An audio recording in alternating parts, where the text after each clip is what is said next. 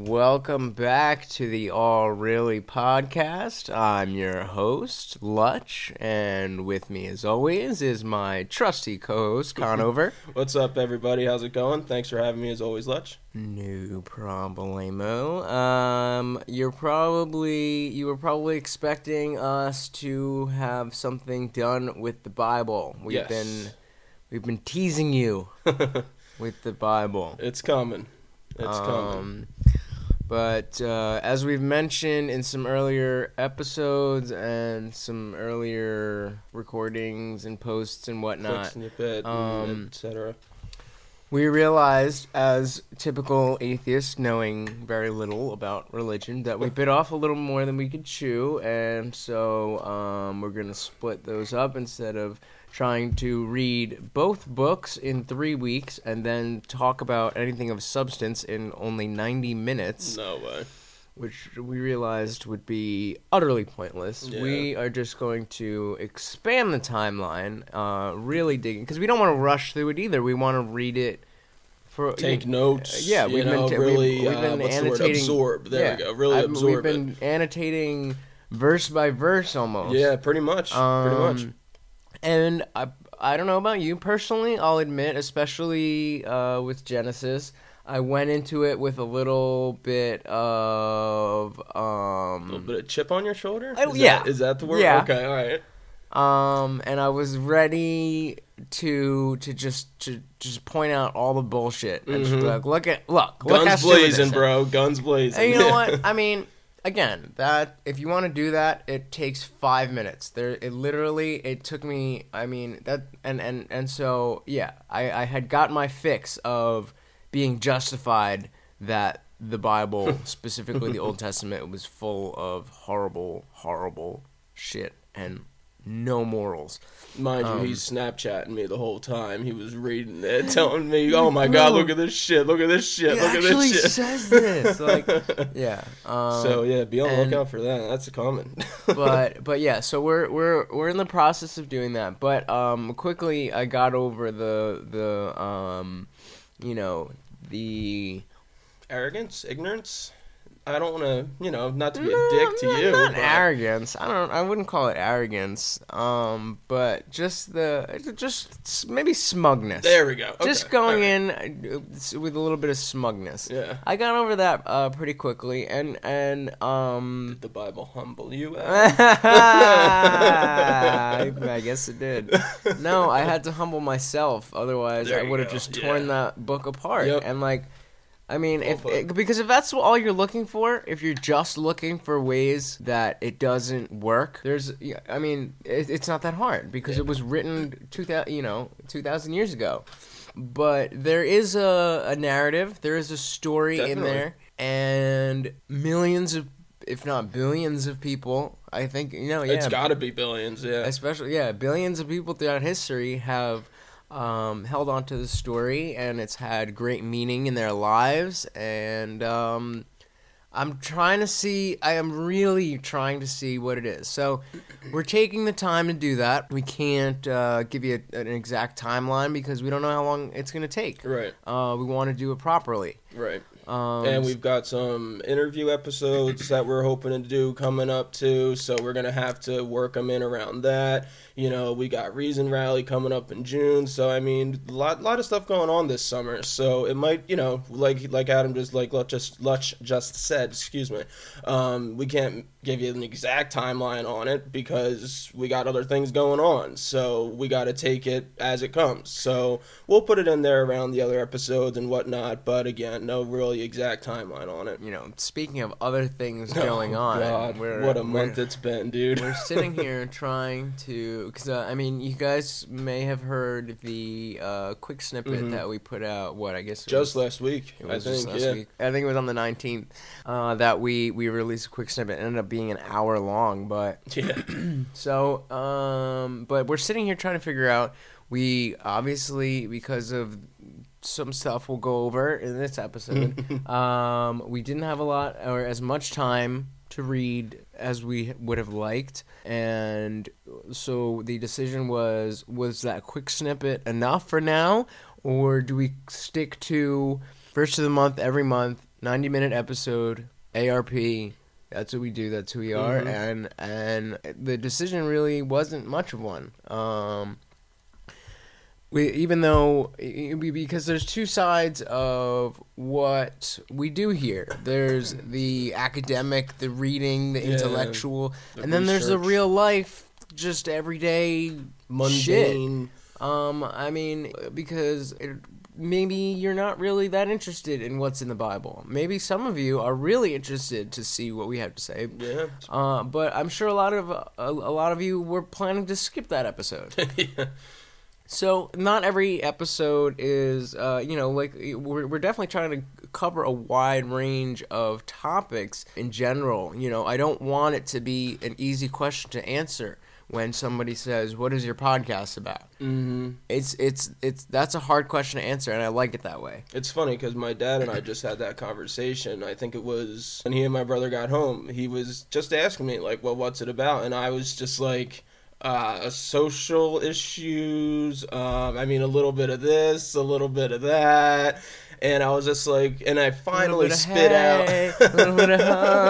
I finally spit out, we're just exploring things, and my dad even looked at me, and I like saw the light bulb go on above my father's head, and he was just like, yes, okay, so you're exploring things, because apparently my oldest half-brother, had seen that Lutch and I were doing this and had seen that we were going to do a Bible episode. And he actually just finished the 90. What episode? See, he saw that we were doing a Bible episode. Oh, Bible episode. Yeah, now mind you, this is my oldest half-brother out in Colorado. We don't really talk much, whatever.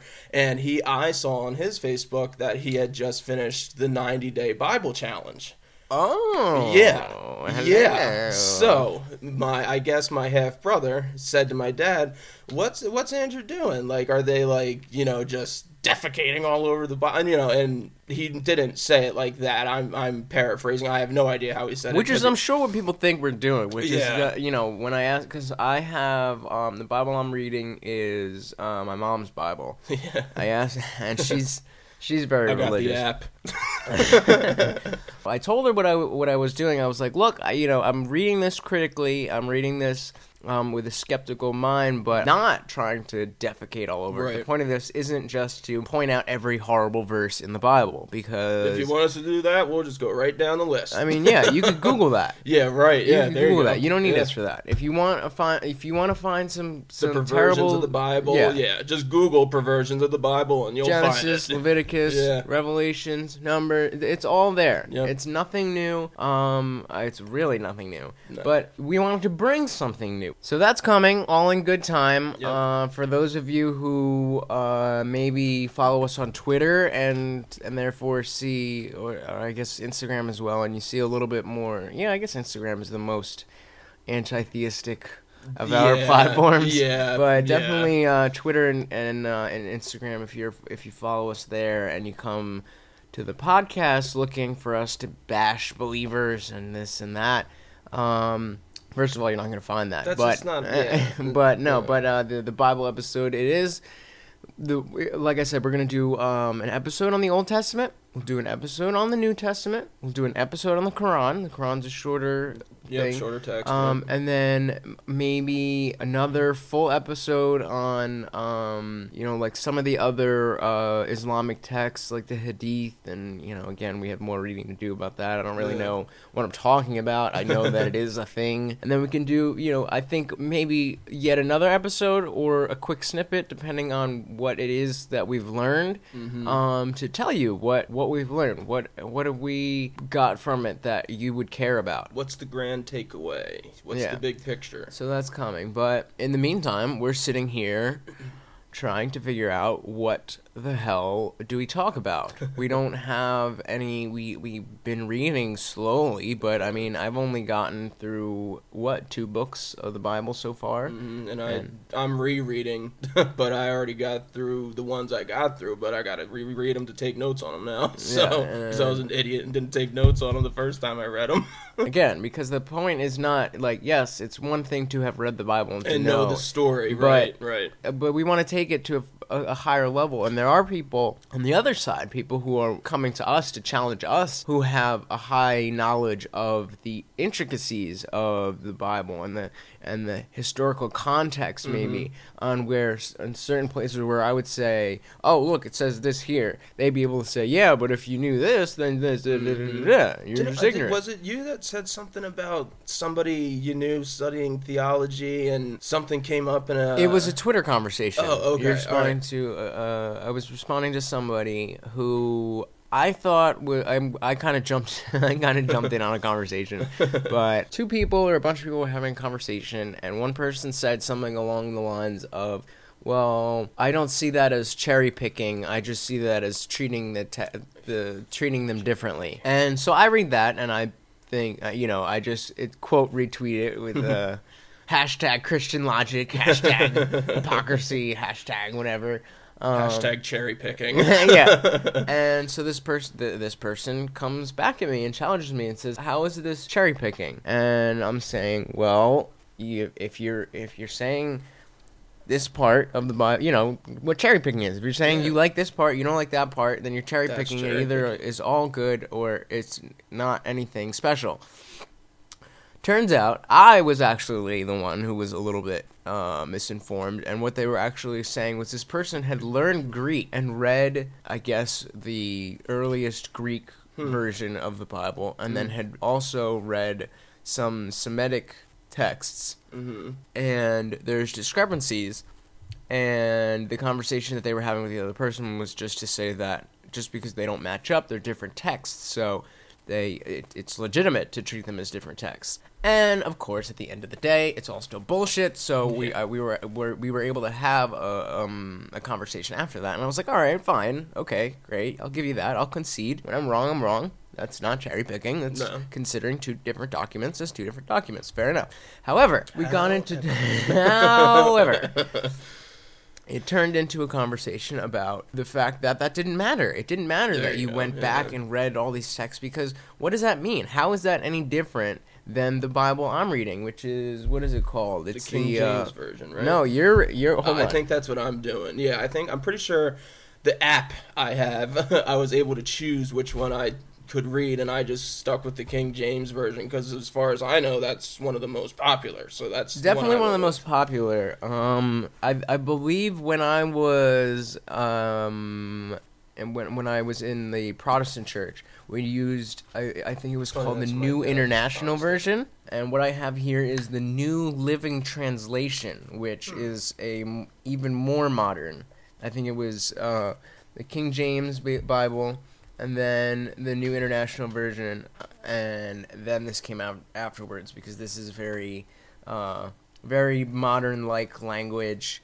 If anybody's ever read any of the No Fear Shakespeare books, it kind of reads like that for me. Did you ever read any of those in high school? Where it has the original side, text and like the like normal human being English on the other. Conversational text, maybe we'll call it. Yeah, because it's funny. I've actually had to look at Lutch's Bible to make sure I'm understanding my version correctly. I'm just like, wait a minute, give me yours. Yours is easier to understand. Give me yours.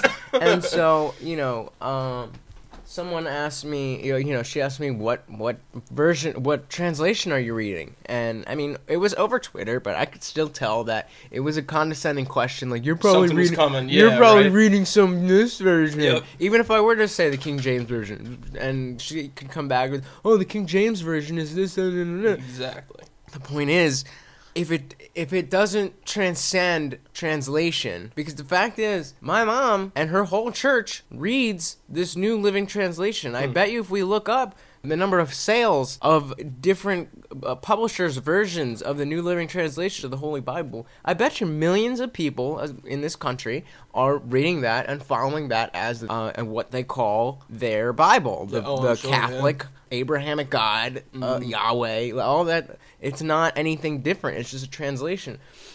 So if there really is so much lost in the translation, which I do believe there is. There has to be. There has to be. What was it? I just saw something that said the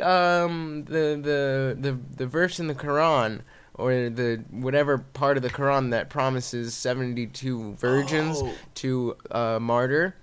It was mistranslated, and they actually get 72 raisins. That is sun-dried grapes. I was just going to say, not even grapes. 72 raisins, not virgins. So let's talk about interpretation there. So, exactly. And, I mean, I don't know. I had, I was doing what I was doing, and I had CNN on the background. I got a snapshot of it because I just had to, but I wasn't paying attention to the story, so I don't know exactly what it said. I don't know how legit that is. I'm sure that if that were the case, then, there would be something sort of... would be bigger than this by now, right? Yeah. You'd be like, wait a minute. I'm getting raisins? Can you imagine? Let me take this vest with the bomb off of it. Right? She was trying to tell me that, but it's a double-edged sword, because it's either divinely inspired, in that God told man what to write, or God inspired man to write something that would be the Bible, that would be, our holy text. Now, if that text is subject to being manipulated, and God knows, I mean, if you can manipulate through language, then number one, what we're reading either isn't that holy text, or that holy text will, again, it'll transcend the translation. So even if it doesn't say the same exact words, you should get the same feeling. You should get the same idea, the same message, the same morals, the same ideas. You should be worshiping the same God. You should. It says the same thing. It's not like it's a different story. It's just words here and there are translated. Semantics, right? So, and that's where it comes in about. I was talking to this couple the other night. I had gone into one of the restaurants I used to work at. I knew one of my friends was working behind the bar. I didn't quite realize it was 6 o'clock on a Saturday, so we wouldn't exactly be able to sit and chill. So he's actually running back and forth. But still, But it worked out well. It worked out time well. To talk to somebody else. Don't get ahead of me. Sorry. As I'm running, as he's running back and forth behind the bar, I'm like talking to him, and as he gets to the far side of the bar, I'm kind of yelling and whatever. So I'm sitting next to this couple. They look like early to mid 40s, and I was sitting next to the woman, and I was just like, if I'm like yelling in your ear or being obnoxious, you can just tell me to shut up. And she goes like, oh no, actually, I mean, I don't mean to eavesdrop, but you actually have some interesting things to say. And so we got to talking, and we're talking about politics and the media, and we got into religion, and it turns out this couple they're Catholic, not just Christian, they're Catholic Republicans. Okay. So it couldn't be farther away from the same philosophy as my own as they are. But we were able to have a civil conversation simply because nobody was trying to convince anybody of anything. And I think... Again, exploring. That's the key word. We were exploring... she brought up how when she hears the word atheist, it's like a shock to the system. It's like, uh-oh, an atheist. Yeah.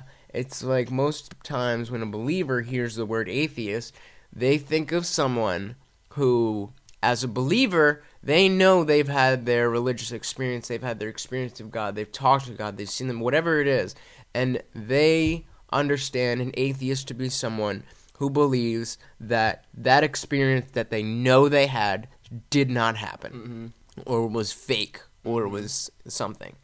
And I got to tell her that, well, actually, I'm a very spiritual person, and I do believe in something higher. Yep. I just don't believe in straying from the evidence. I believe that there's something, but we don't know what it is. So I'm not going to give a name to it. I'm going to call it not knowing what it is. And you can, she was talking about, she's like, I believe we have a soul.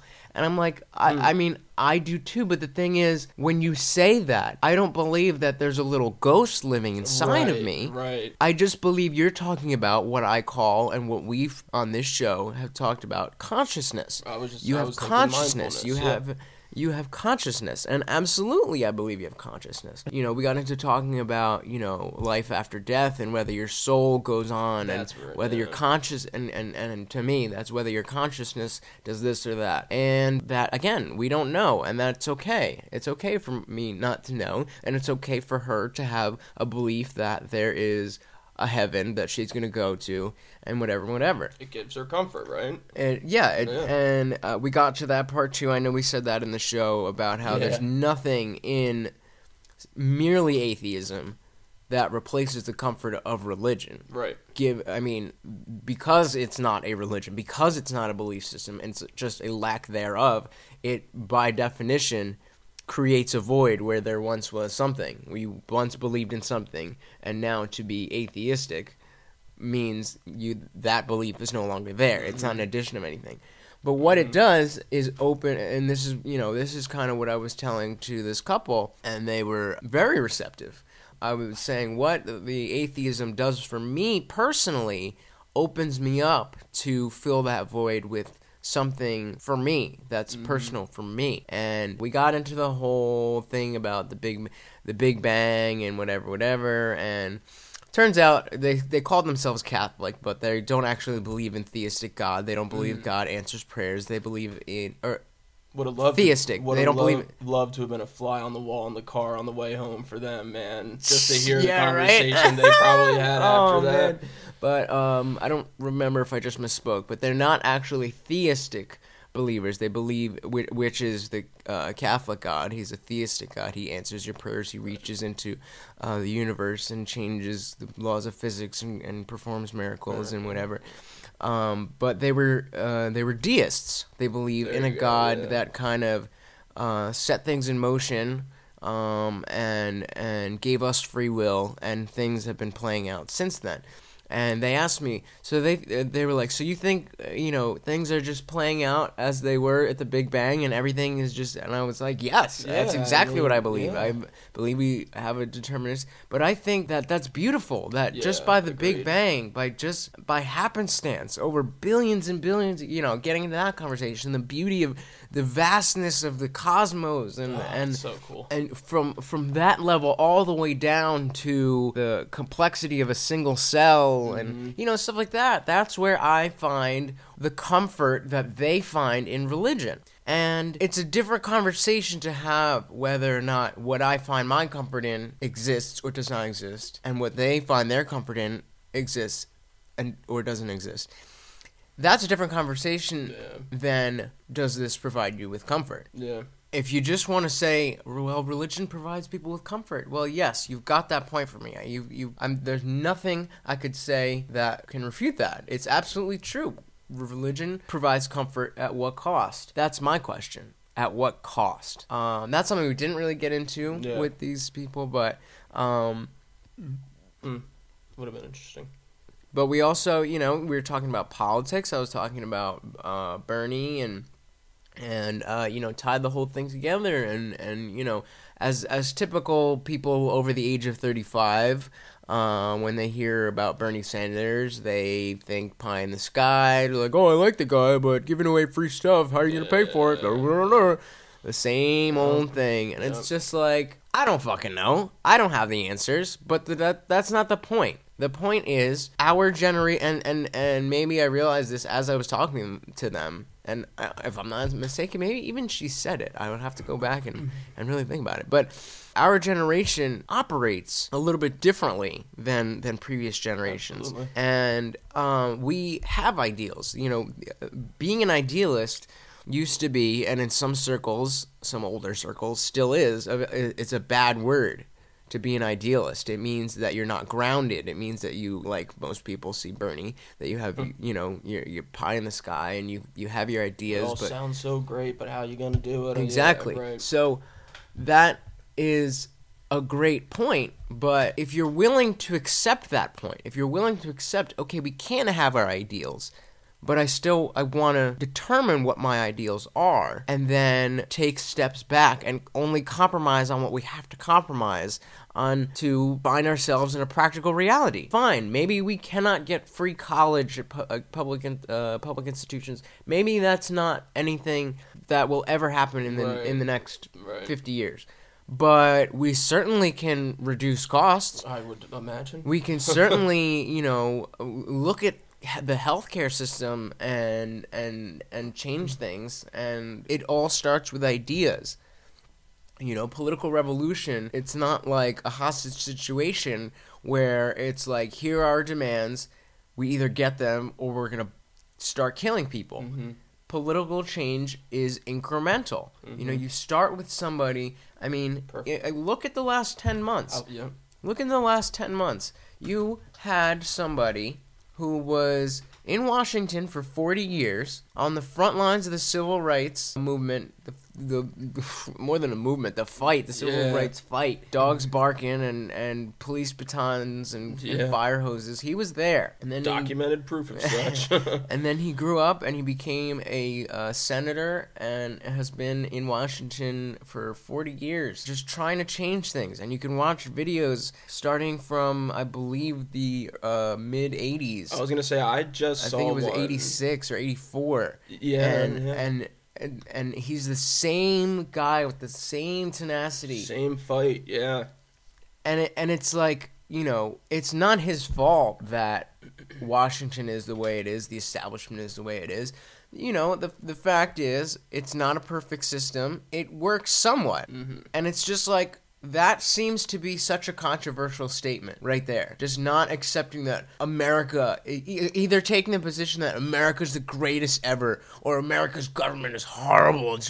This country is only 200 years old, and we've fucking risen to the top of... There's been countries like China who, I mean, how long has they been, a settled? Yeah, a significant... about 100 and so years. Yeah, so we're coming in 200 years, and already, we are at least competitive, if not leading in we used to be leading in a lot more areas. We're falling behind. But we're at least competing. We're at least one of the most developed nations in the world. We're the richest nation in the world. We've also got a big ass debt to pay too. Well, I guess that, yeah, but I mean, so it's like people want things to be perfected overnight. Like, that's just not how it works. No, there's a big picture to it, and they'll use that as a defense against Bernie. Exactly. Well, we're not going to get that. That's not going to fix this. Okay, so then what is your suggestion? Mm-hmm. And that's when everything just goes dark and goes quiet. Like, we couldn't have Bernie even, and look, you've brought this up before, Bernie wouldn't even be in this race, what would you say? That's 16 years ago, 8 years ago, like... 2 election cycles ago. There you go, okay. Which is 8, well, yeah. 8, oh, wait, yeah. I mean, I thought that seeing the first black president was going to be the hardest race for that candidate to run. Imagine an old white guy. Yeah. Can't, it took him 10 months for them to even stop saying that he's unelectable. Yeah, and calling him a communist. They finally backed off that a little bit. Yeah, finally. A little bit. A little bit. I don't know about Trump. I think he's still. Right, I think he's still rocking that one, but I'm sure that's a whole other story. Yeah, we'll get there too. It's really amazing how much he's pushed the needle. And I think on the grand scheme of things, it seems like he hasn't done much because he's still behind. He's still probably not going to be the nominee. Hopefully that's not the case, but that's what it's looking like. Yeah, especially this is Super Tuesday 4 now, so we have 5 states today. We have Delaware, Rhode Island, Maryland, Pennsylvania, Is that it? I think that's it. Maybe Connecticut? Connecticut. Yeah, they're all voting in their primaries today. I don't even know. Yeah, whatever. But so these primaries have been in Hillary's favor for the most part, even though she's lost 9 of the last 12 or something like that. It seems like he hasn't really done anything. But next presidential election cycle, you can you can have a Democratic Socialist step up, and all the barriers of the last 10 months that Bernie has broken down will have already been broken down. You can't make the argument that he's a communist, because then you could just say, look at Bernie Sanders. Yep. He ran in, 2016? Why can't this person run?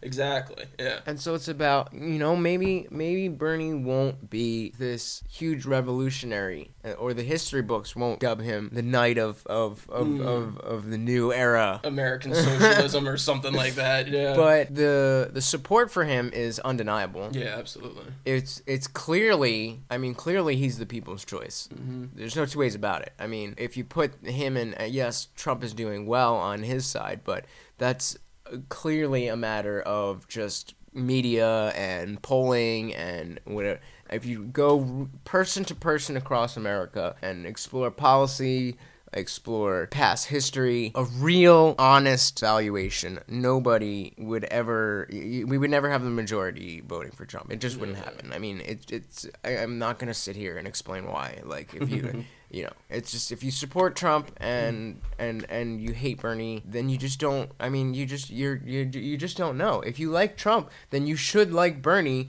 You should just say that. That's a really good point. There's no reason to not like Bernie if you like Trump. I'm not saying you have to like him better no matter what. But if you're a Trump supporter, the reasons that you like Trump should be addressed in Bernie's campaign, and maybe you just don't believe in giving stuff away for free or whatever. And maybe you're more concerned about damn Mexican rapists or whatever. But there just is common ground there. And my belief has always been that if you talk to a Trump supporter, at least 80% of them, you sit them down and they are open-minded enough to actually listen and learn, that they would become Bernie supporters. It just makes sense. The same grievances that are being I mean we've gone over this before. The same grievances that are being addressed by Trump's rhetoric are being addressed by Bernie's campaign. Yep. But changing America. That's the big thing. Except he will do it responsibly and professionally and not act as if he's playing a game. Isn't it funny how we're talking about, just to go back to, well, I guess we could probably put Trump in this too. Isn't it funny how we're talking about two old white dudes breaking down barriers in America in 2016? Is it? I mean, I kind of find it a little ironic, because is it a cycle? Like, are we coming back around, and now around? I just don't think we've gotten anywhere near close to the first time around. The fact that we've got the black president is okay. I mean, that's a notch, but that doesn't count as racism over. Yeah, black people win, and now we're back to white people breaking down barriers. It's just a matter of, we fought civil rights, but we were saying this the other day, like, Bernie is 74 years old. Mm-hmm. Yeah, right. You have grandparents who are about that age, who were alive in an America with Jim Crow laws, or before Jim Crow laws. And before, my Aunt Marie. What is that, like 1964? Yeah, a little. Yeah, actually, I think you got it on the nose. Actually, so like, if you were over the age of, let's just say 13. Let's say at 13 years old, you have, even though you're a kid, you have established ideas about the world, and you're a kid, so they're always going to change. But you're a person. You're no matter what they are. You're not just your some consciousness. Yeah. So, if you are 13 years old in 1962, then you're old enough. My dad was 12. Okay, there you go. Yeah. So your dad. Was living in a world where black people were legally less human. Yeah, and he probably remembers it. I'll have a conversation about him sometime. I'd be curious. It's only at that point did the law itself change, and then you have the residual effect. they're, like I said, those people are still alive. You think because the law changed that the values that they grew up on are automatically going to change? It's the same thing with the gay rights movement. There you go. Yep. You look, people who, are just, I guess, just older, maybe half a generation older than us. Yeah, that's probably about right. The whole LGBT movement. Yeah. Yeah. The people before before that, to be gay was the worst thing you could possibly. It was unthinkable. And I mean, even now, again, we're from Jersey, so we're up north, so we even gay rights we think of as a kind of a thing of the past. Yeah. But that's very naive of us. Especially if we were just to go across that Mason-Dixon line, because it's probably a lot different depending on where we go. Yeah, man. I mean, I remember when the whole Confederate flag at the Capitol building, and I think it was in Texas or Mississippi or South Carolina, or one of those.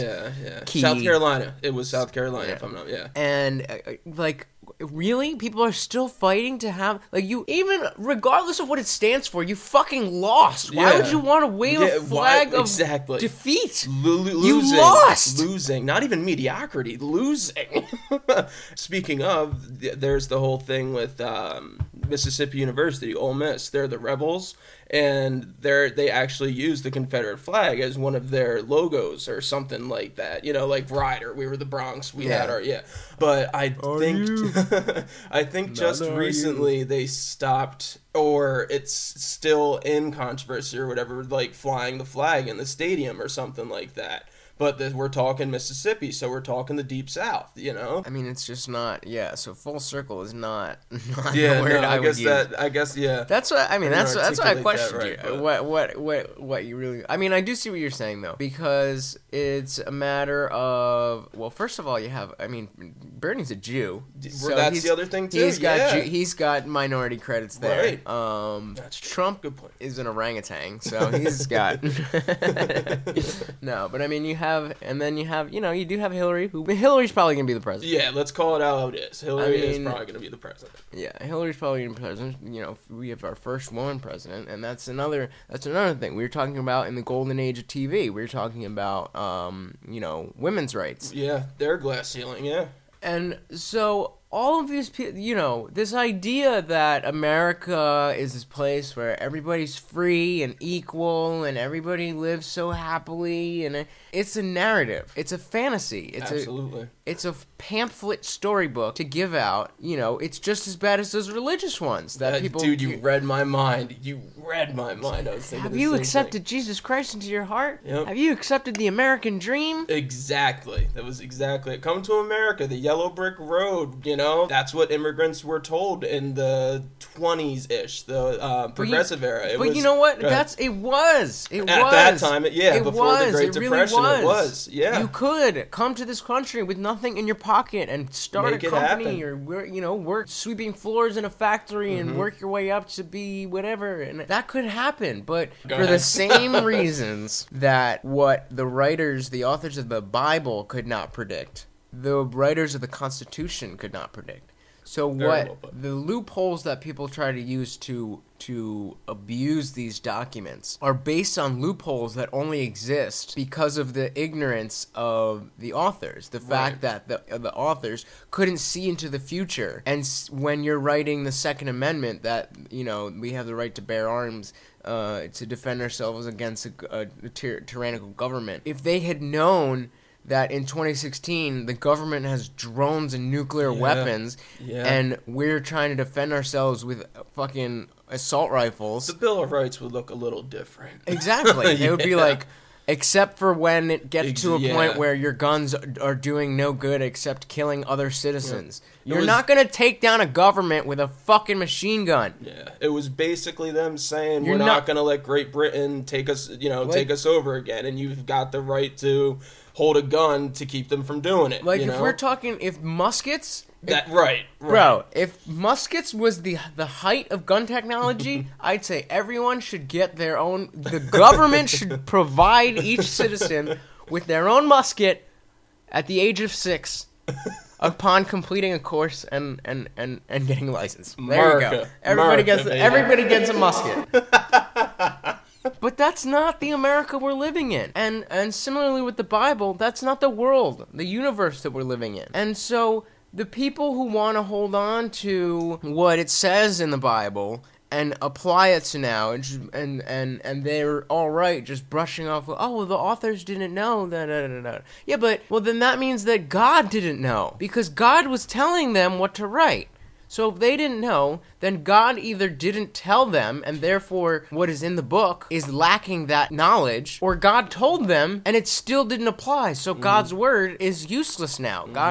God's word... It got diluted, and it got, manipulated to be how whoever wrote it.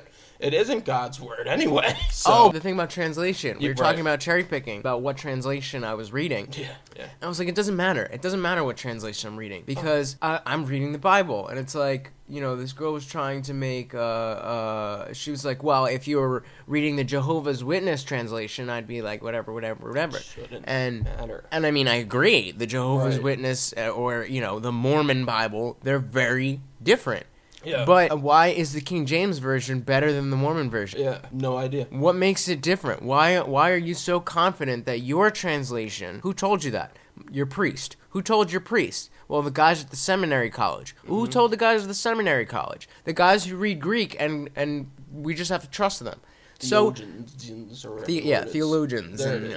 And so there's no, you take the Bible, you take your priest's word as a qualified authority. Or your parents, for that matter. Yeah. But we've been down that road. Your Sunday school teacher, or you're a waiter, and your table starts preaching to you about Jesus Christ. Yeah. These are the people who... And it's like, because they've been taught by somebody, they feel the justification, they feel the entitlement that they are a qualified authority, that they do know what they think they know, that they know what they believe, not that they believe what they believe. It's fine for you to believe what you believe, but I know things, and I know things that contradict what you believe, and I don't care if you still believe them, but I'm going to live in a world based on what I know, and you're not going to impose what you believe on my real world, unless you can substantiate that it is in fact real. Proof. God, you guys know I love that word, proof. You're absolutely not even. right. It doesn't. Proof is not even the word, because a lot of things cannot be proven, and a lot of things. And it's not about. I believe that you shouldn't hit other people. You cannot prove that unequivocally. Good point. Yep. But I have evidence and reason to believe that. And that's a very. And when I say believe, I mean to have confidence in there the fact. You go. I don't mean have faith in, meaning holding a position without evidence or reason. That's what faith is. So when believers talking about belief, they talk about believing in things without evidence or faith. When atheists or skeptics believe something, they believe something because of the confidence in the evidence or the reasoning that has brought them to that belief. It's not a random belief. So, you'll often hear about, like, well, you believe in science and I believe in this, so it's equal. It's not the same thing. No. Like, believing in science, that's just kind of sounds stupid. Do you believe in evolution, or do you believe in... It's not the same... That's not how it works. You don't get to believe in it. It's a fact. Like, you can believe that I don't exist if you want, but that doesn't change the fact that I'm sitting right here talking to you. Yep. Even if we are just a little blip on this big-ass radar, we are still here. That's it's opening Pandora's box. Yeah, right. Are we here? Are we just ethereal voices in your head? Yeah. Are you really listening to a podcast right now? Or is this just waveforms? No, you are. We're here. Don't worry. You're not crazy. But if you were... It's an interesting conversation, though. It really is. And so, again, we were left with trying to figure out what the hell do we talk about. And we haven't had any time. We've been so busy. We haven't had any time in doing. And then it just clicked. I was like, well, wait a minute. That is exactly. We've been busy. We've had a lot going on. It doesn't always have to be, like I said, it doesn't always have to be intellectual. It doesn't have to be about a book we read or some deep, heavy conversation. Super the stuff that we're... Academic. Yeah, the stuff we're talking about, the point is for it to relate to real life. So I figured let's just talk about some of this shit that we've just been going through, let's say the last couple months, and relate it and just filter it through all really how we did, because we're also looking at the past, we're also looking at the future. There's also some stuff coming up that both of us are going to have to be dealing with. and just how you can look at it negatively or passively and not notice and get caught up and get lost in everything, lost in the minutia. Is that it? No, just lost in the rat race. Trying spinning our wheels. Yeah. And how hard it can be. It's easy to talk about being mindful and whatever when you're reading a book on mindfulness, but it's a little bit different when you talk about going through your actual life and putting it into practice. Yeah. And so for me, I mean, it's been it's been rough. It's been a stressful month, man. It really has been a stressful month. By the time you hear this, I will hopefully have found a new apartment to live in, because at the end of this month, my lease ends in the apartment that I've been living here for 2 months. 2 years, and it's actually time to. Long story short, it's time to move on. And in deciding not to work a traditional job and in dedicating myself to awe, really, I'm not getting as much income, and I can no longer afford to live here. Yeah. Now the problem is trying to find an apartment in New Jersey. I don't know about other places, but in Central Jersey, trying to find a 1-bedroom apartment that accepts pets for under $1,300 a month plus utilities is not easy. And unless you're living in the butthole of New Jersey. And I don't know if you're a mathematician, but making $0 from a podcast doesn't add up to $1,300 very quickly. Not quite. So there's the prospect that's becoming a little bit more of a prospect that I'm actually going to be giving my dog away. He's 5, almost 6 years old. I've had him since he was 7 weeks old. Got him as soon as I moved out of my parents' house. He's been my little dude. Yep. But at the time, I was living in a college house. There was a lot of people around. Debauchery. Let's not get into that. Yeah, that'll be a different episode. Yeah. But there was people around to play with him. He got all the love in the world.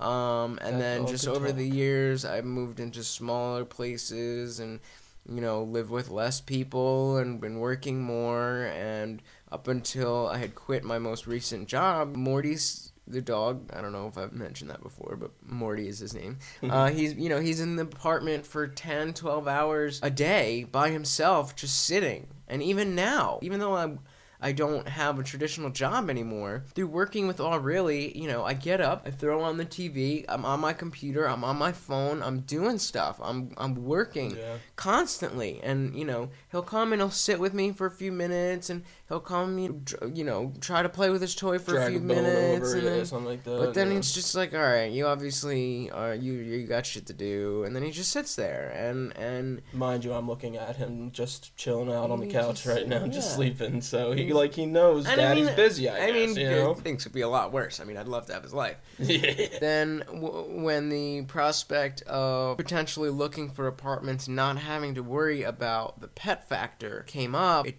became a little bit more of a practical situation. Mm-hmm. And then, this past weekend... Yeah, this past weekend, my brother and my dad were out in Vegas for a little mini vacation. They left last... A vacation or a vacation? What did I say? What did I say? You said a vacation. Oh, a vacation. Am I still saying it weird? I don't even know. Anyway, so yeah, my dad and my brother went to Vegas. And they left on Wednesday morning. On holiday. They left on Wednesday morning, got back sometime Sunday.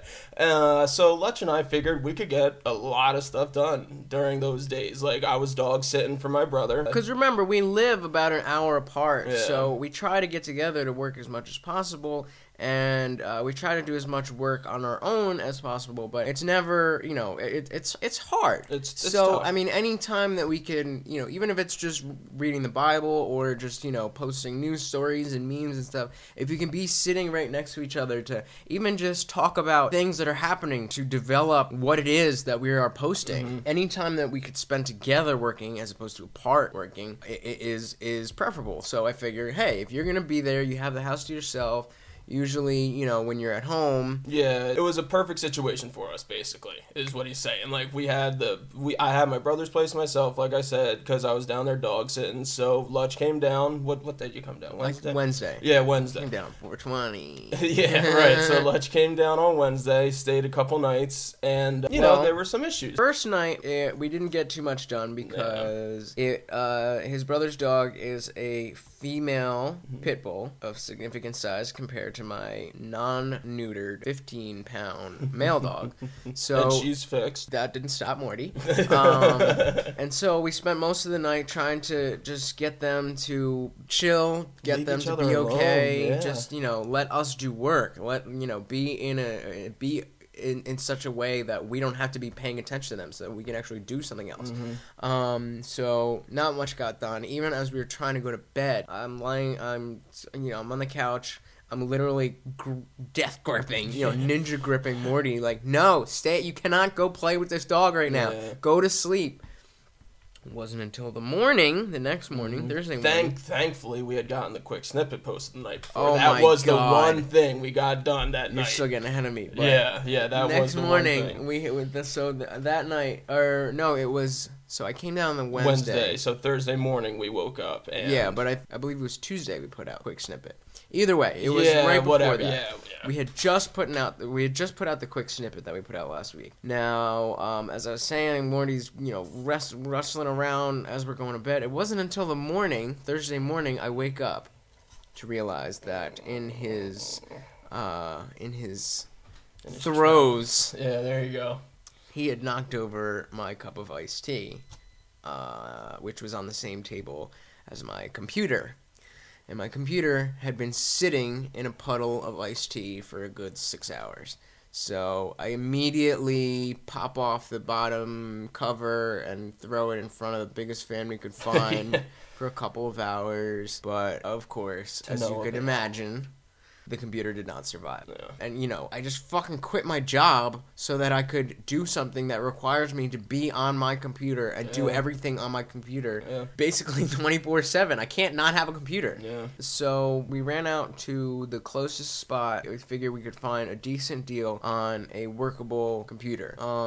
We ended up, we went to Walmart, and Walmart had a surprisingly small especially for selection. how much the Walmart was. I know that's kind of odd to say. Yeah, but it was like one of those super Walmarts. Yeah. I mean, I guess most people don't really go to Walmart for their laptops, which is why. I mean, they just have them because they have everything. But so we ended up at an Office Max. And I say that like that because how many Office Maxes do you know of? Office Max.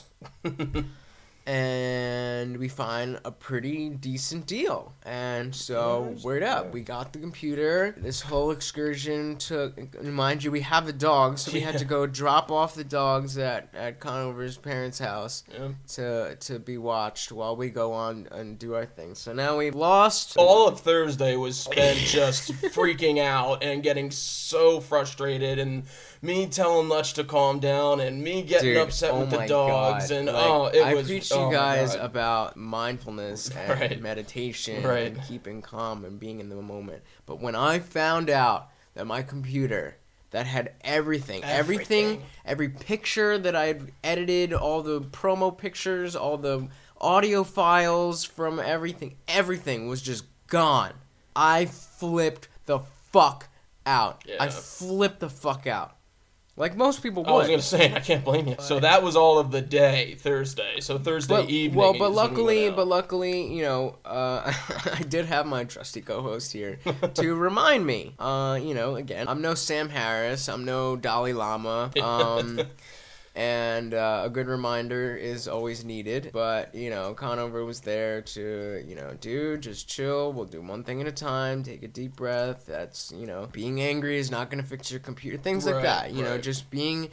Okay, we're in this moment, the computer is damaged. There's nothing we can do about that. What's next? This is the type of shit that really has caused a lot of stress and even at points in my life, depressive symptoms. I hear you. Having the anxiety and the inability to do that myself, to kind of take things as they are, to be like, okay, just take a step back, take stock of the situation. You're not dying. It's a computer. Right. Whatever. And frankly, the only reason that, like, I can even think of that, because, I mean, if that had happened to me, I would have been freaking out too, and Lutz would have been there, and hopefully, he probably would have done the same thing. He probably would have done the same thing. And rather than getting so angry, Lutz would have been there to remind me, as I was there to remind him, take it one day at a time. The only real experience I've had that's given me some sort of belief, I'll say, given me some sort of belief in this one step at a time thing, is my recovery from addiction. Like, I just take it one day at a time.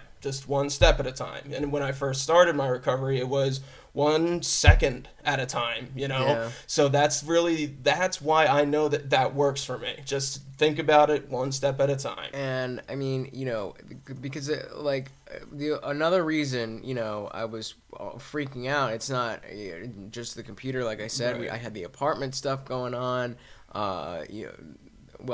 that was the computer was kind of the final straw for me with the dog to realize definitely that last catalyst. Because the other reason that I went down to Conover's Brothers was because he has this nice industrial size laundry machine, and in my development you have to go to a separate building to use coin-operated machines. God. And I had a closet full of pillows and clothes and blankets and backpacks and everything in between. The door wouldn't shut, ladies and gentlemen. Filled with just things that had been soiled by Morty.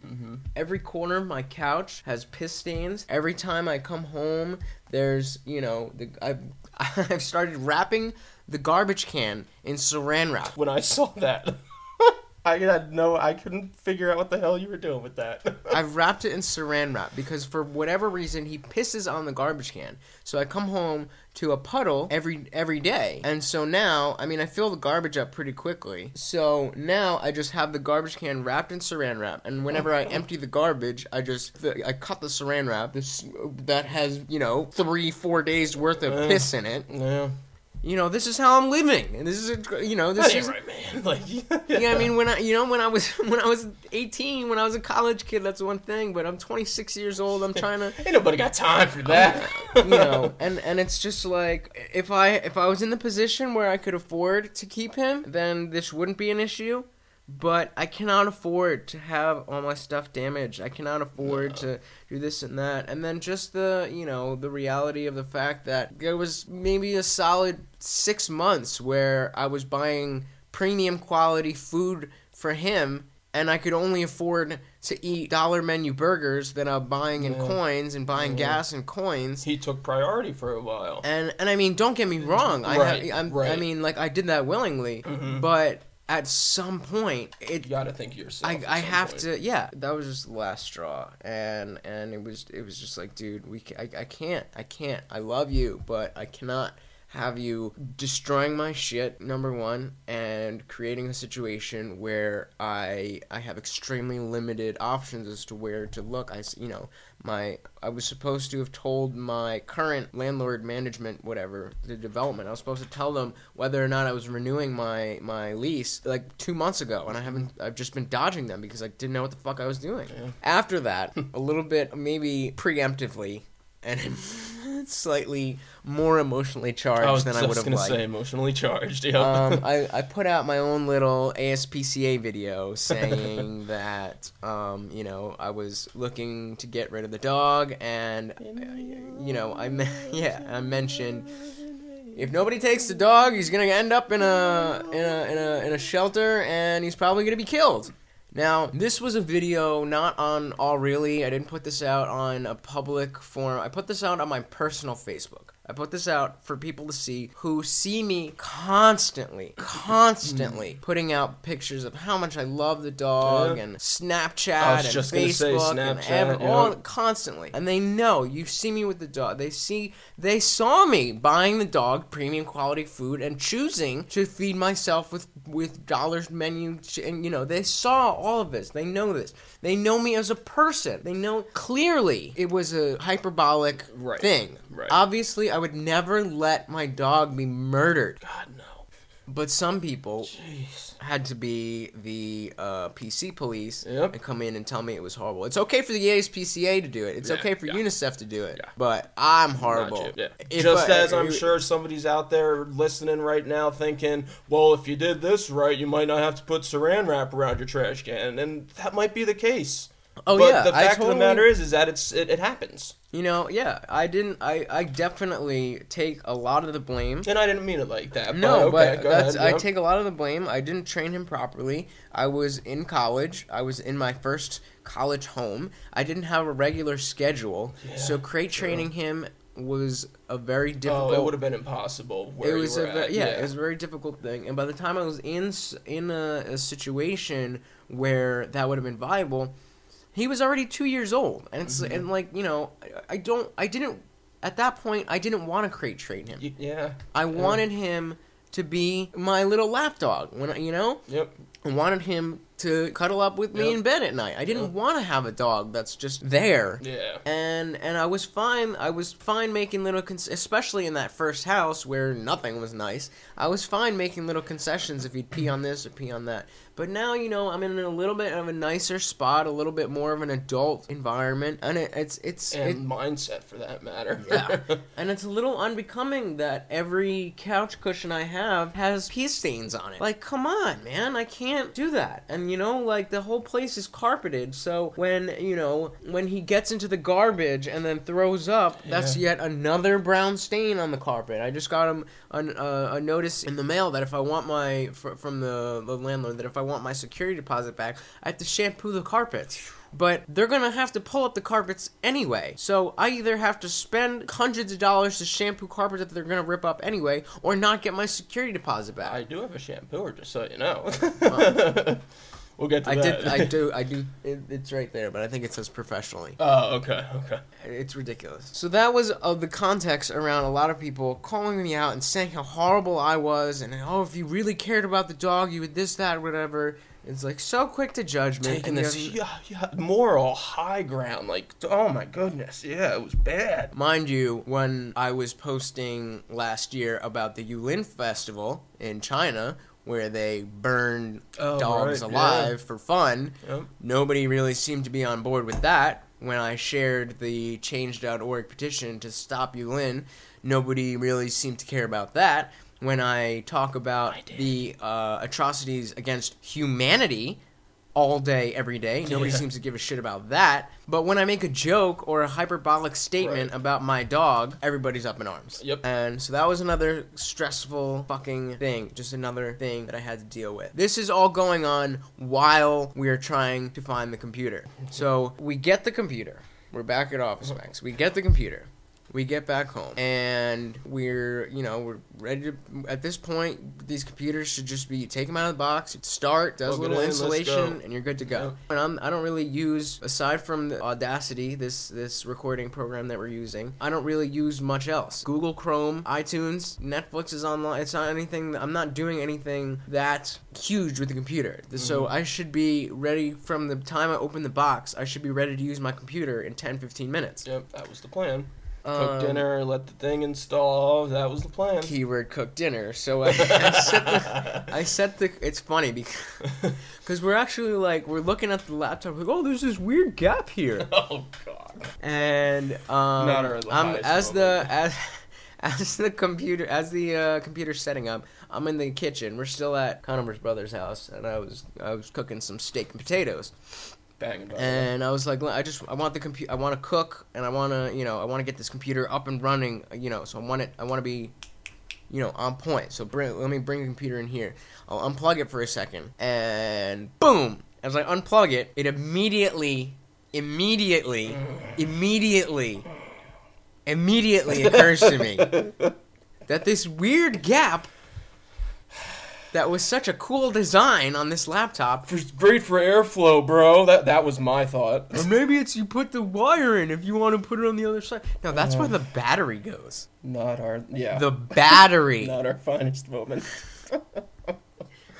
So, the computer shuts off in the middle of its installation. I plug it back in, I try to get it going, and I get a just waiting screen. Nothing's happening. You know, we cook dinner. We're trying to do our own troubleshooting, and eventually, we get it back to a place where we think is supposed to reset the computer back to the factory settings as if I had never touched it. I was like, the computer was on for all of 3 minutes. Yeah. There can't possibly have been anything. I couldn't possibly have done anything that drastic to cause this. And considering when we thought we were resetting it, the button said reset this PC, remove everything. We thought that was what we needed to do. So we're waiting, and it takes a decent amount of time to do the reset. So first is resetting PC, and that took a couple hours. And then we got to this installing Windows page. And again, it said it would take a few hours. So at this point, it's now like 1:30 in the morning on Thursday night, technically Friday morning. Right. And we're still waiting for the computer to finish installing Windows. It just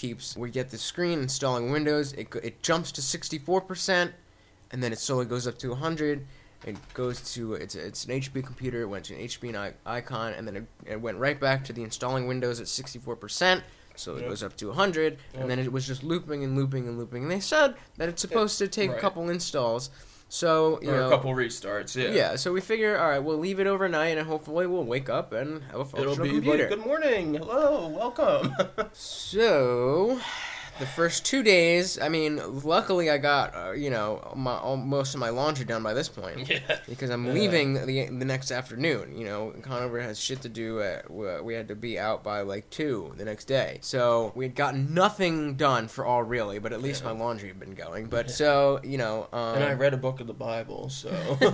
So, wake up Friday morning, and guess what we see?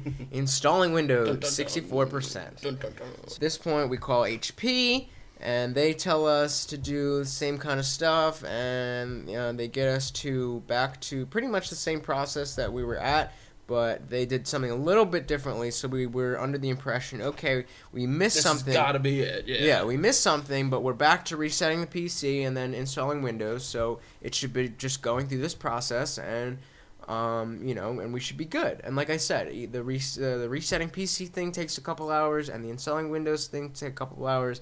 So we're on the phone with HP, and they got us to the resetting PC part, and they're like, all right, here's your case number, but actually the way we'll do it, we'll call you back in 2.5 hours and see how it's going.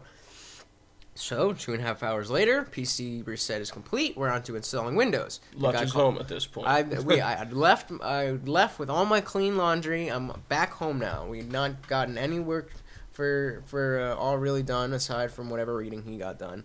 And we're down one computer, and we still have yet to get the new computer working. So yeah, I'm back home. They said we'll call back. The PC, the resetting PC did well, and we got back to the installing Windows, and they're like, all right, that should be good. We'll call you back in 2 hours. So now it's about 8:30 p.m. on Friday, and I get the call back, and I'm still looping the way we were on Thursday night. And the HP rep tells me, oh, actually, that means that the operating system you have is defective. Now, mind you, we were told when we first spoke with tech support that doing the reset we were doing with the tech support person over the phone when Lutch and I were still together, that this would bring the computer back to fresh out of the box. Yeah. Yeah, and that's what Lutch was looking for, Yeah. You were looking for fresh out of the box. And so when I got the final call from HP to see if the installing Windows thing had worked, and I told them, it didn't work, it was still looping just as it was on Thursday night and what we woke up to on Friday, that's when they said, oh, the operating system is defective. I was like, are you fucking kidding? Of course So it had nothing to do. It had nothing to do with me unplugging it. It had nothing to do with me unplugging it. Of course it didn't. I don't know. And so the guy says, what we can do now is send you out a disc that, you can reboot from this. But I'm like, no, look, again, this is my work, 3 to 4 business days. Again, this is on a Friday. So 3 to 4 business days on a Friday night means a week. Yeah. I was like, I cannot have a week, 5 days to a week without a computer. I need my computer to do my work. Otherwise, I'm just sitting here on my ass. I have my phone, but we have an episode to release. And my computer is just not good enough. Yeah, it just can't handle it. And so I asked him, I was like, I know you work for HP, so obviously you don't know about the Office Max return policy, but if what you're telling me is that the unit is defective, because again, HP was aware of the fact that I had unplugged the computer in the middle of initial installation. So they were aware of that, and they determined that the operating system was defective, which had nothing to do with that.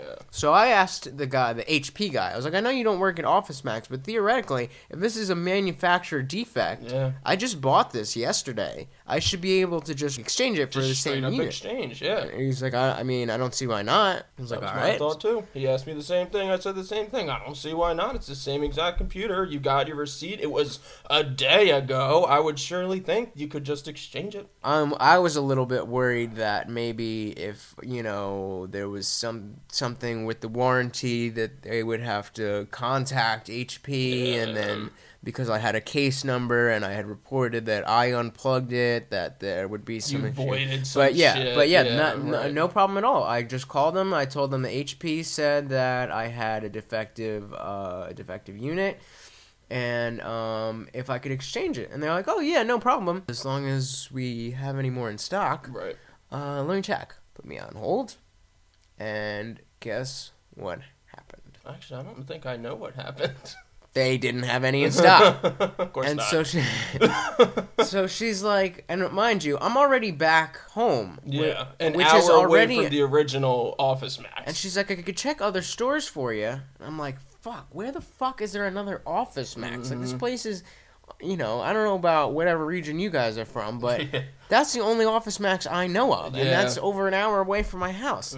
But, I mean, hey, if it's going to avoid me, if it's a 2-hour drive that's going to avoid me being without a computer for a week, I'll fucking do it. So she says I can check other stores. And I'm like, all right, I guess. But I'm looking at the receipt. I'm like, I see that it says not only Office Max but Office Depot. I was like, wait, does that mean you could check Office Depots as well? And they're like, yeah, same company. I was like, oh yes, there's an Office Depot right here. There's one right in North Brunswick. There's one in Edison. And she's like, all right, yeah. So let me check. Whatever. Turns out there was a unit available at an Office Depot close to my house. And it's kind of annoying because if we had known that, if we hadn't spent the whole day doing our own troubleshooting and called HP right away, we would have known that the operating system was defective in time for us to get exchange it. Yeah, we would have been able to exchange it there or exchange it at the Office Depot near me. But you had something else going on too. What are you gonna do?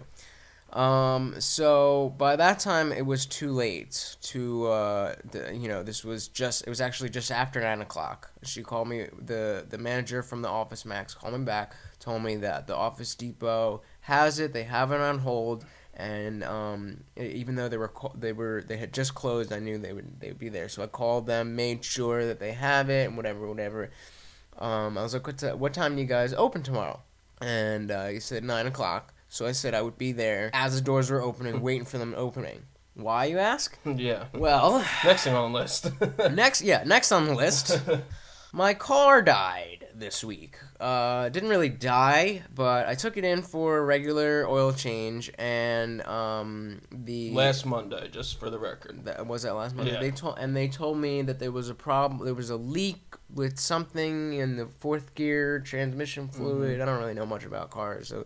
I mean, know a little bit. His training was shot, basically. Yeah. I mean, or at least on its way out. They were saying it's on its way out. Yeah. And you were already on borrowed time, I think you were told. Well, yeah, was. It was an 03 Acura, but I bought it at this place, this Subaru dealership, just because, I'd always bought every car I had there. It was used, obviously, '03. It was a used car when I bought it. Yeah. So that's where I bring it for servicing. And they told me to go to Acura and see what they say. So I had brought it to Acura, and they did tell me, that's where they told me, yeah, this is going to be like a $6,000 thing. Car's only worth maybe $1,200.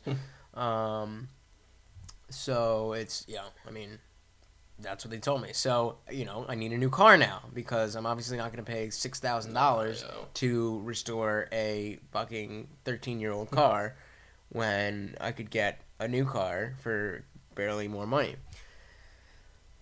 So, back to Friday night. Yes. Friday night, I called the Office Depot. I told them 9 a.m. I'll be at the door. The reason for that is because at 9:30, I'm due to meet my dad down in the opposite direction of this Office Depot. The Office Depot may be given rush hour, or no, it would have been Saturday. So it was about 15 minutes north of my apartment. And the dealership where I was meeting my dad at 9:30 was southeast, about about an hour south of my house. So my dad knew what was going on, so he was like, "All right, well, we'll push it to around 10." But to meet him there, and so that was the plan, to go exchange the computer and go get my car. Great day, right? How many awesome day, especially for having a stressful weekend. Yeah. And we've gone over how I'm very grateful and very lucky to have a dad who is not only in the position to help me out in the ways he does, but has the willingness to help me out in the ways he does, and believes in this enough to support what I'm doing. So yeah, a great day planned. Great. It turned out to be a great day anyway. Yeah. So the plan was wake up 7:30, pack everything up in the car, be there at Office Depot, ready to just get, because if they open at 9, they're gonna be in there waiting. Yeah, opening they store, see me right. out the door, just get it. It's a quick, just scan, and I'm out the door. Yeah. So that's the plan. I stick by the fact that my phone malfunctioned because I do not sleep through my alarm ever. Like, I am a very light sleeper, and I specifically remember voice setting my alarm for 7:30 Saturday morning. I hear a tone from my phone that is not my alarm, but is my ringtone. I'm like, come on, I'm already waking up early. Who the fuck is calling me? I roll over. Clock says 9:30. Dad is calling. Fuck! Man. Hello? He's like, are you on your way? You almost here? I was like,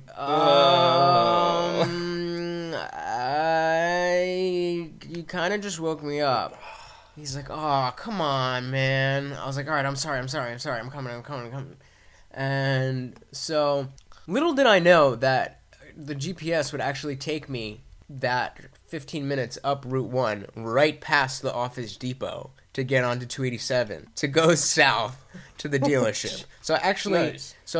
I jump out of bed, and then obviously I was like, all right, I'm going to have to do the computer later. I don't have time to stop there now. Yeah. So I left the defective computer at home. I jump out of bed, and whatever. And you can't go to a car dealership looking like shit. So I had to spend a little time, getting pretty, whatever, and wearing some real clothes instead of just sweatpants and a fucking ripped up hoodie. Yeah, yeah, exactly, as you guys have seen. So as quickly as I can, and of course, got to take out the dog and make some coffee. And there you go again. Got to take out the dog. So it's after 10 o'clock before I even leave the house, and I'm fucking gunning it. And I'm gunning it. And I make it down to the dealership, and from there, things started looking up. Things were doing really well. We got a good deal. I am now driving a 2015 Dodge Dart SXT. So nice. It's automatic, but I've always said once I can... Hello, Morty.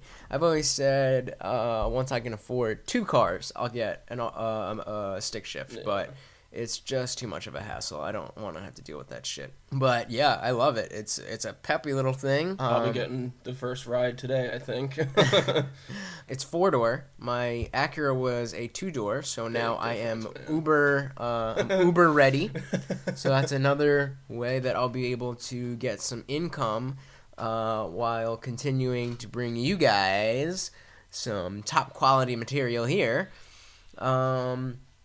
And I on the way home in my new car, I stopped at the Office Depot. Again, I didn't have the computer on me. I wish I had known that I could have fucking just do it in one shot. But again, since I had told them I would be there as they were opening, I did call them in the morning to let them know that something happened. I would be in later. Could you imagine if they didn't have the computer on? Oh my god! Because it was a pretty good deal. Like, it was a pretty good deal for a pretty good computer. So. Well, yeah, and we went in Thursday evening, and they had 3 left. Right, and within 24 hours at the Office Max, and within 24 hours they sold the other 2. Yeah, it's a good deal. Yeah, clearly, it was a great deal. It was like $450. This thing is like 8 gigs of RAM, quad processor, terabyte of hard drive space. It's a fucking monster.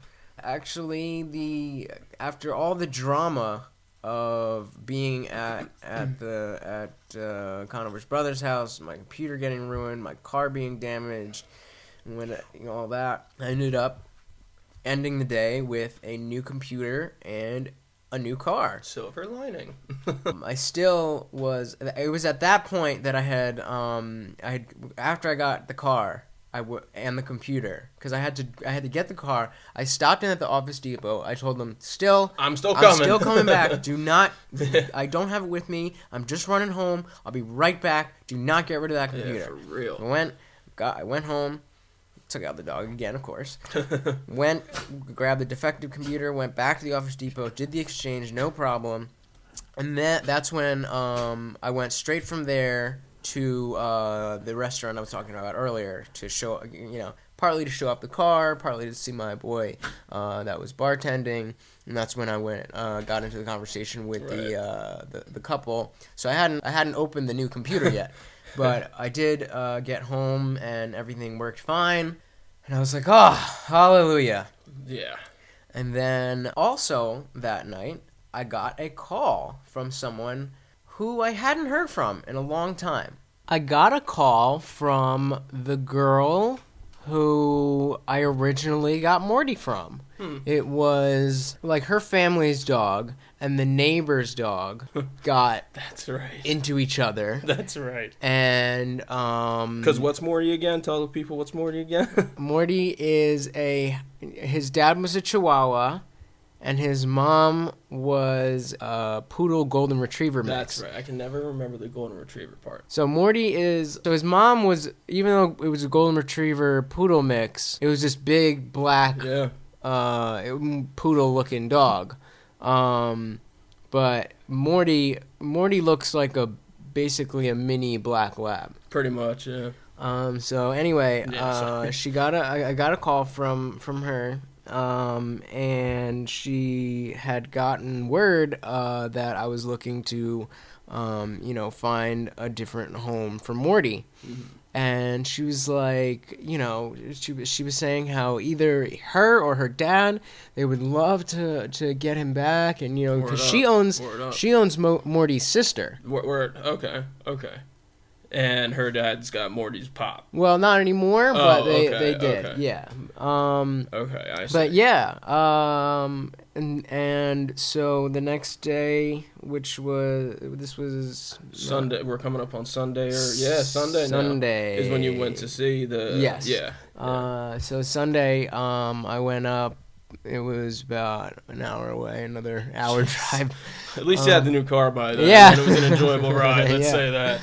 But I brought him up there. They were having a little barbecue, and they said, "Yeah, just come and see how." Because they have another little dog. He's like he's a little mutt. He's a cute little guy, but I don't know what the fuck he is. But a little same kind of small and athletic, but a little bit bigger than Morty. Mm-hmm. But same kind of, which doesn't take much, but same kind of shape.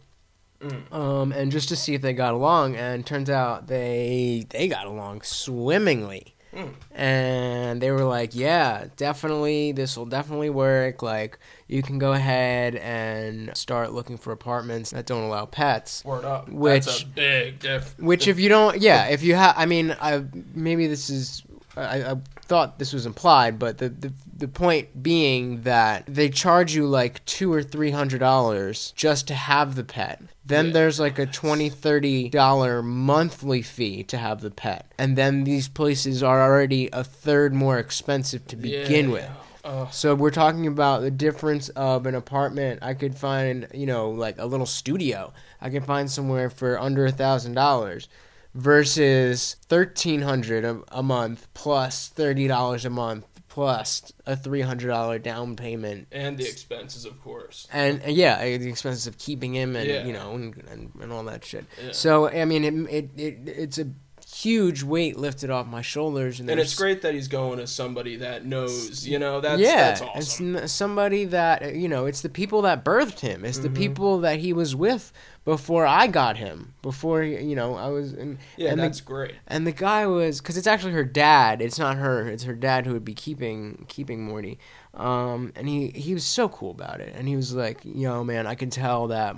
Morty is, your little baby, and, if you just treat this as a foster home, if in 6 months' time you find yourself in a position where you're like, oh, why did I give him away? I could have kept him, he'll be right here. He's not going anywhere. Wow, you didn't tell me that. Yeah, so they're so, it's almost, and like, I was like, man, that really means a lot. It almost, for real. It almost felt like, I'm not really giving him away. Like, we're just kind of parting ways for a little bit.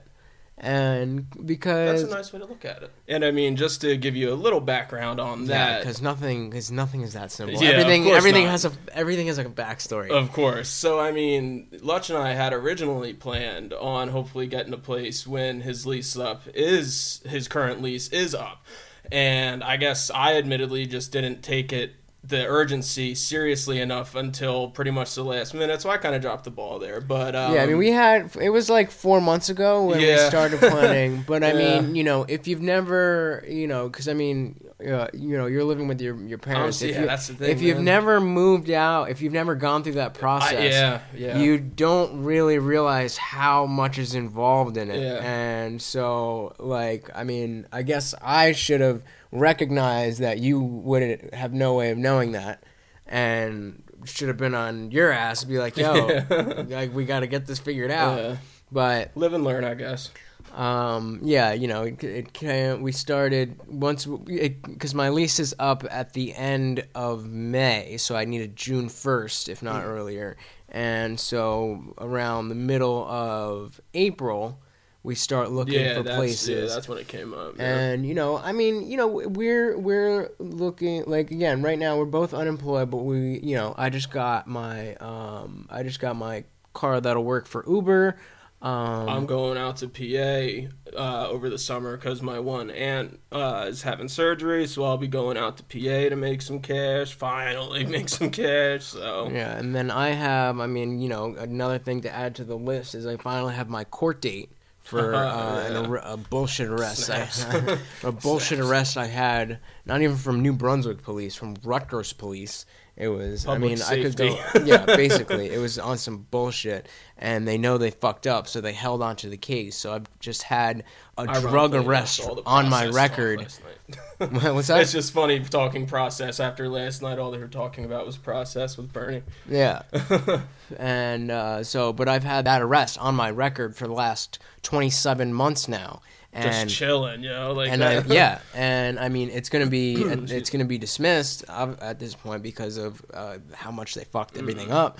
But that doesn't change the fact, I had planned on substitute teaching at my high school. Word.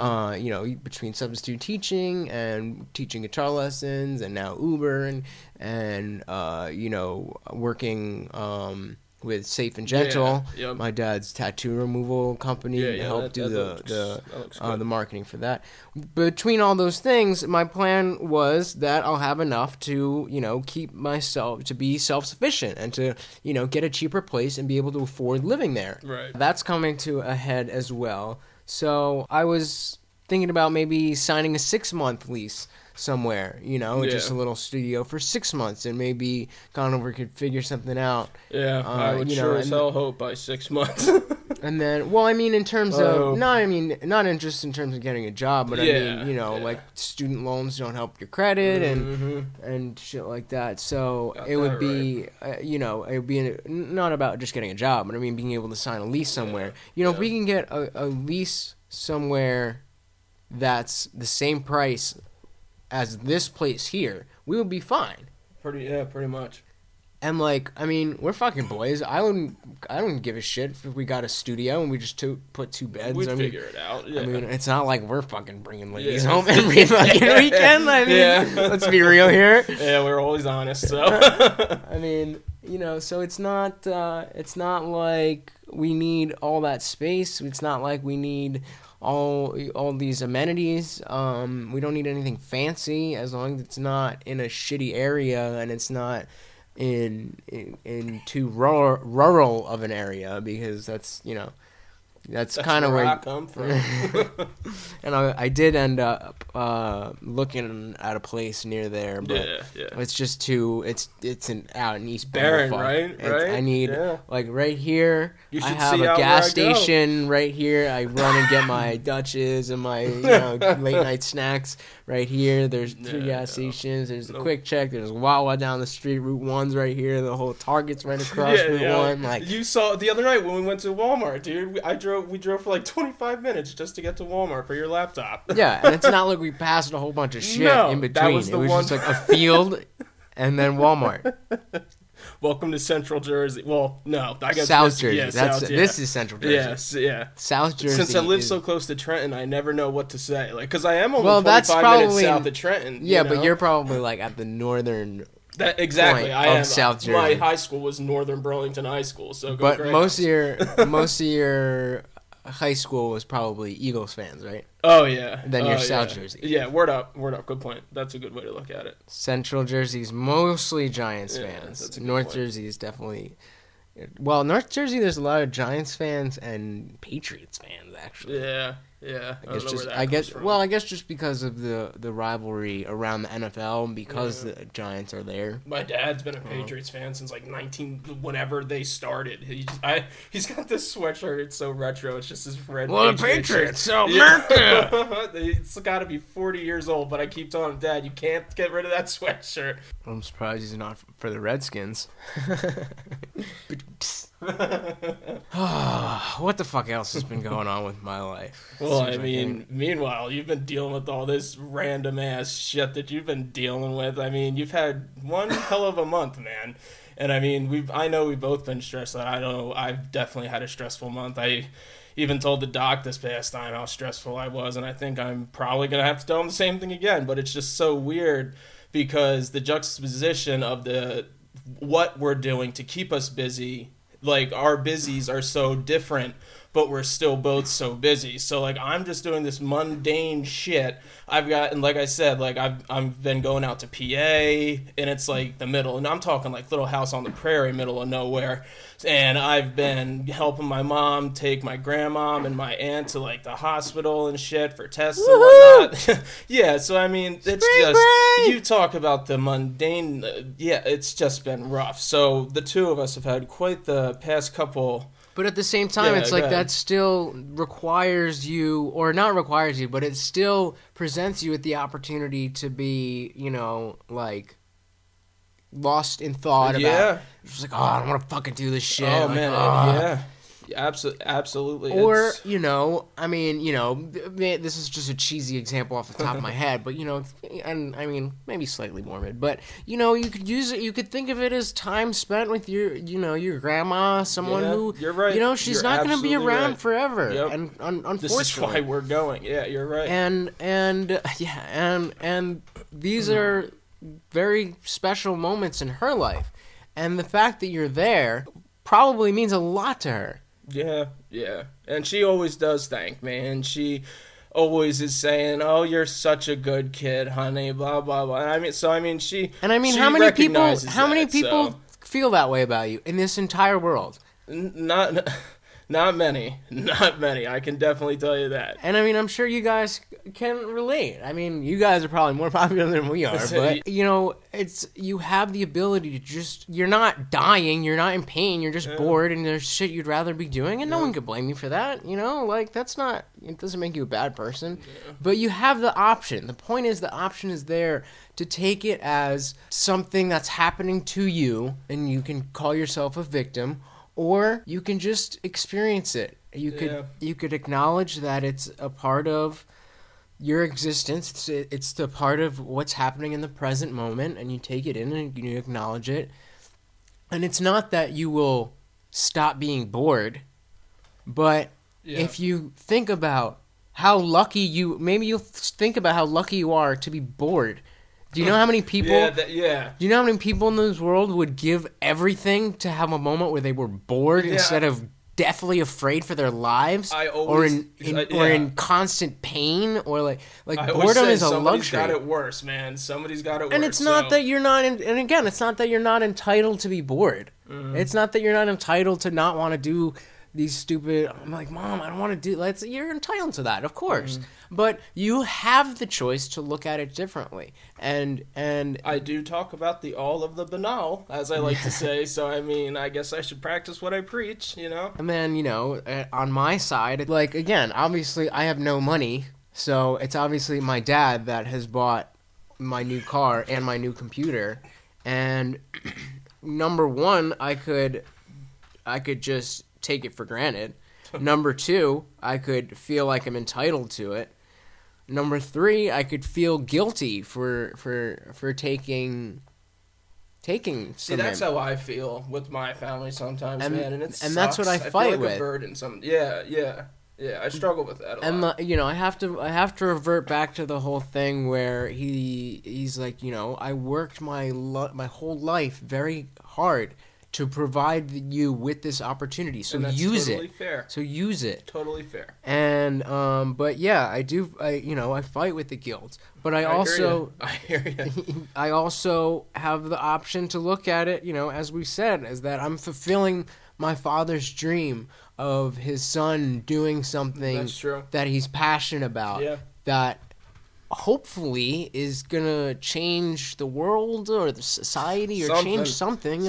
If there's one of you out there who's that, then my dad's whole life work has come to fruition because your life has been changed because of what I've done. That's saying something, man. That's saying something. And not that I'm setting the bar at one person, but I would hope that that I'm at least doing that. And if I'm not, let me know so I could stop wasting everybody's time and do something better or at least do something that makes money. Figure something out. But I'm following my gut. I'm following what I feel the universe is telling me. Right up. And I'm following what I feel is right. And in all this cynicism, there is some hope for the two of us, I guess you're saying. Hopefully.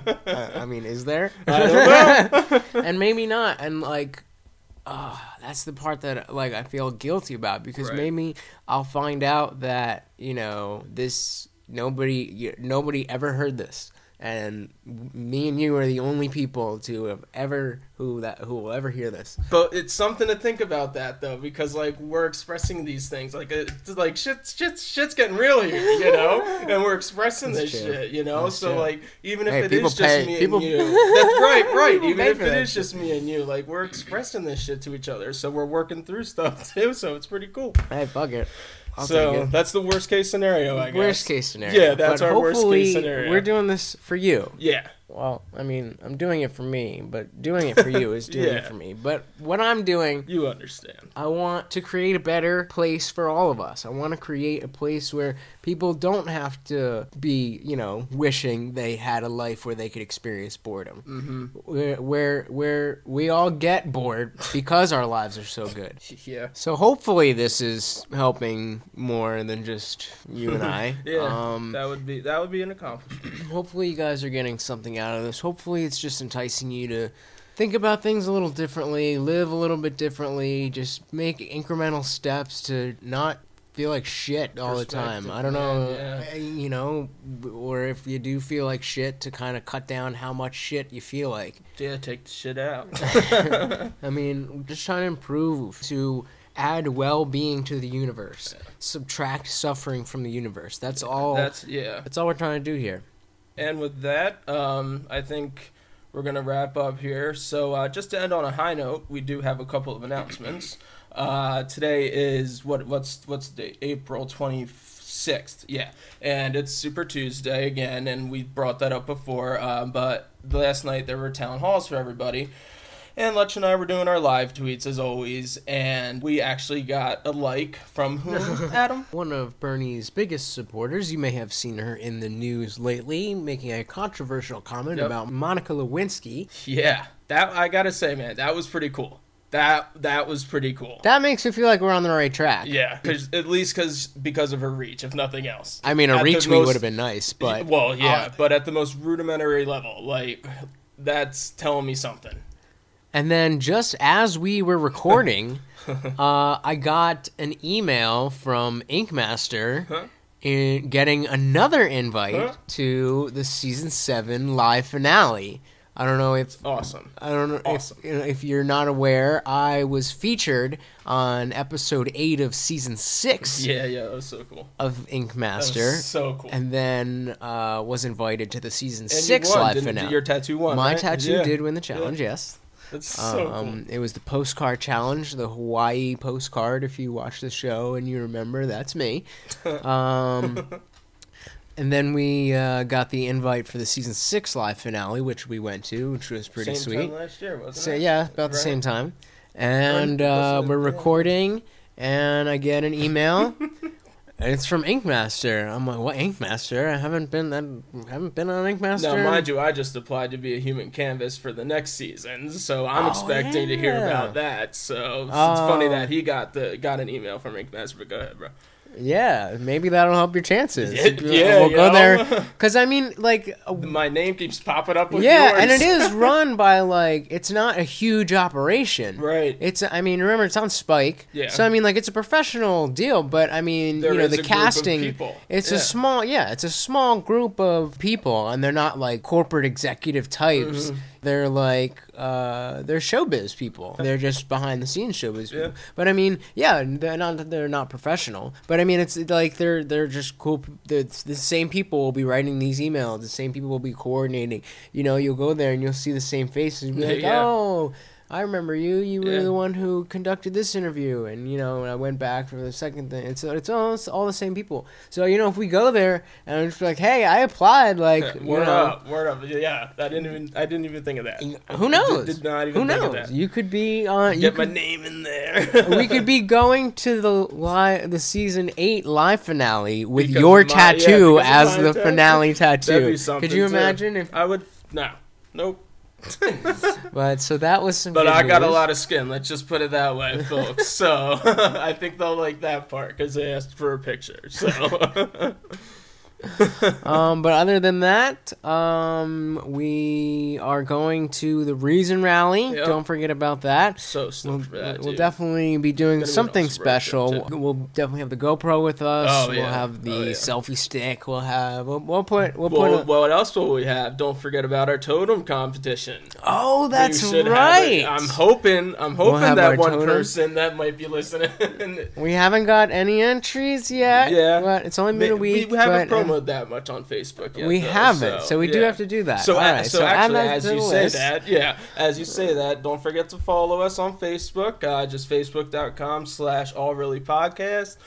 Follow us. Or you can just search All Common Really podcast. Sometimes that URL is sticky. It should work, but yeah. But other than that, Twitter, All Really Dudes, Instagram @AllReallyDudes, and Gmail, if you want to hit us up privately, is allreallypodcast@gmail.com. The website itself, where you would actually find our podcast, everything, and the blog that we have been updating quite regularly. You have, and I'm putting some time into those posts, so definitely they're good reads, man. Definitely check them out. I mean, the whole point of me starting this podcast was to be kind of a jump off to do a little bigger foray things. into writing a book. Yeah. So between the podcast and the blog, I hope to give you guys a picture of the kind of author that I could be, and context, and then stumble upon a topic which I feel justifies dedicating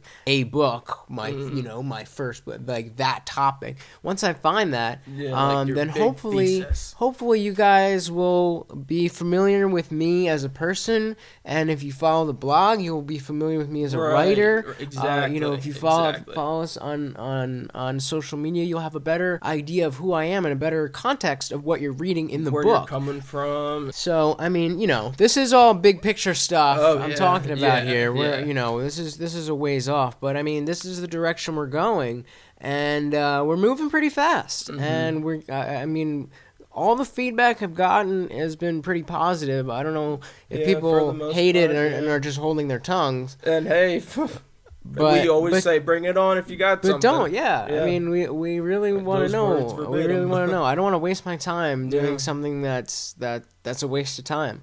So let us know, and stay tuned for more. Believe nothing.